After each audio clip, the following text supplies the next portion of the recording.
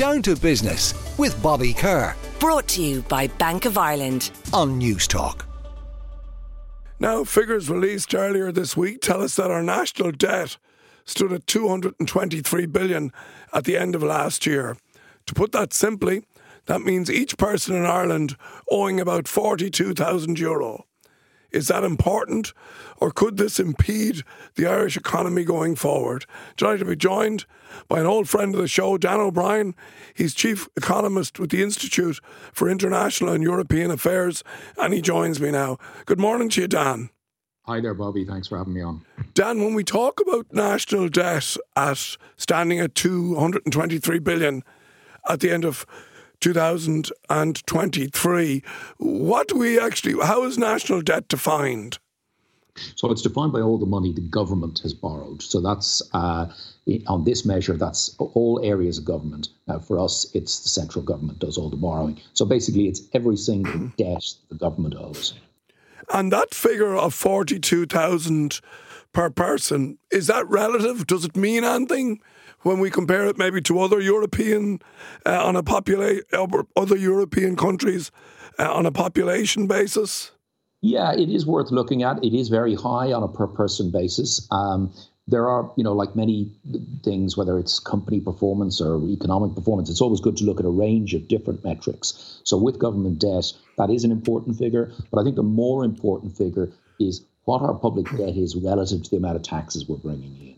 So because the amount of taxes the government has been bringing in has doubled over the past 10 years, while our debt has stayed more or less the same, it will be a bit like somebody who personally owed €40,000, but their salary had doubled over that time. So clearly, if you have more money coming in, the size of your debt at any given figure becomes less important. So that's the upside, is that over the past 10 years, the economy's grown strongly. It's generated plenty of tax revenue, which means that the national debt is not as dangerous as it was 10 years ago. We were very in a dangerous spot there if there had been another recession.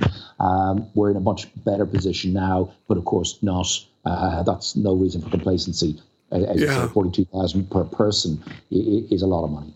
Well, you say that it has improved, and it has improved hugely.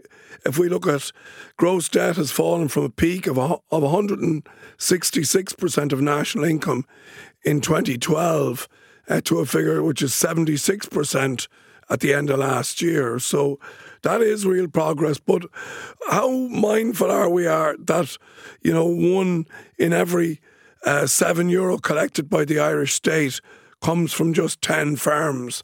That's always a stat that's kind of scary, isn't it?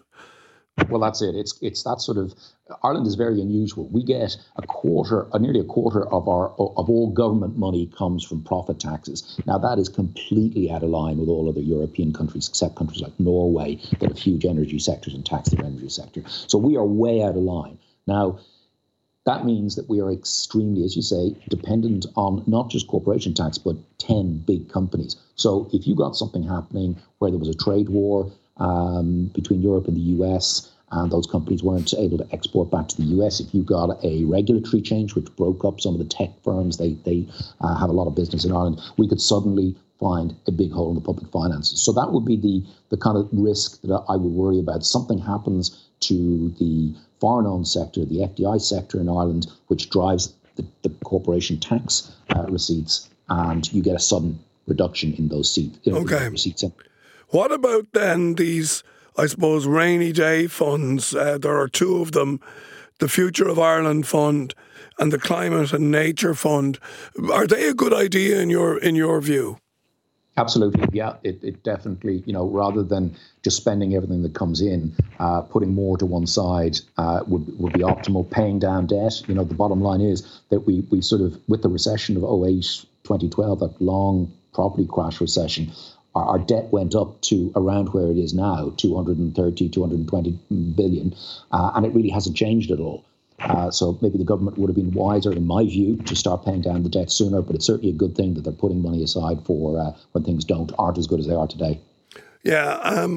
Have you any concerns, and it is good to see a decline in our debt, but there's also reports that the rate of this decline now has slowed substantially. And are you concerned about that at all?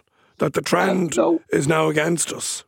Well, there's some indication the economy is slowing. There's other indications that it's still doing very well. We just had jobs numbers out during the week, Bobby, and they were extraordinary. The economy is adding, tens of thousands of jobs every quarter.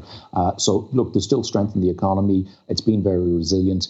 Other than something coming out of left field that would affect the FDI sector, those big multinationals, I don't think there's anything that is going to go radically wrong or unusually radically wrong for Ireland compared to other countries in the short term. Now, as I say, some do come out of left field, but just the way the economy has been going and the resilience of the European economy over the past couple of years with all of the headwinds, I'm reasonably hopeful that there won't be any shock.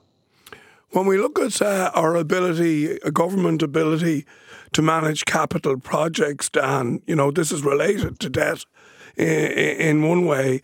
If we take the National Children's Hospital, if we take Metro North, the overruns on those projects, is increasing the national debt. Should we be concerned there? Yeah, I think there is a concern. Let's just say, Bobby, that these big infrastructure projects, in many places around the world, there are problems with overruns and delays, and there's a huge industry in analysing how best to get this government procurement, how best to do contracts. So it's a very detailed and difficult area across the water. Britain has had a disaster with trying to build a high-speed rail out of London. So these things do happen. But let's say you go back about 6 years ago, the IMF did a report looking at what sort of bang for buck we get in Ireland. And it found that we were not just well below the European efficiency rating, but well below the global efficiency rating. Now, for an advanced country, not to be getting the sort of bang for its buck out of its infrastructure spending is not a good thing. I hope since that report, there have certainly been some improvements, that we've narrowed the gap and we're getting more bang for our buck. But as I say, previous studies have shown that we weren't getting the value for money out of our infrastructure spending that we should have got. And it is interesting, we had all that conversation as well when we were building the Port Tunnel, when we were electrifying the Dart. No one even remembers what those things cost now. Yeah, well, I think that's maybe a problem in our public discourse, Bobby, in that there doesn't seem to be that much concern in Irish, public opinion about wasted money. I know in other countries I've lived in, there's much more interest for voters and in the media in wasted money, whereas I haven't seen anyone protesting outside the National Children's Hospital, despite all of the overruns that have been going on there. So just because we've forgotten about it, we really always need to make sure that taxpayers are getting best value for money and we're getting as much bang for our buck when we're spending in infrastructure and everything else. All right. Well, look, it's an interesting analysis. The national debt seems to be in good shape, and hopefully we won't let it run away with ourselves. Dan O'Brien, Chief Economist, Institute of the International and European Affairs. Thanks for joining me as always. Down to Business with Bobby Kerr. Brought to you by Bank of Ireland. Saturday morning at 11 on News Talk.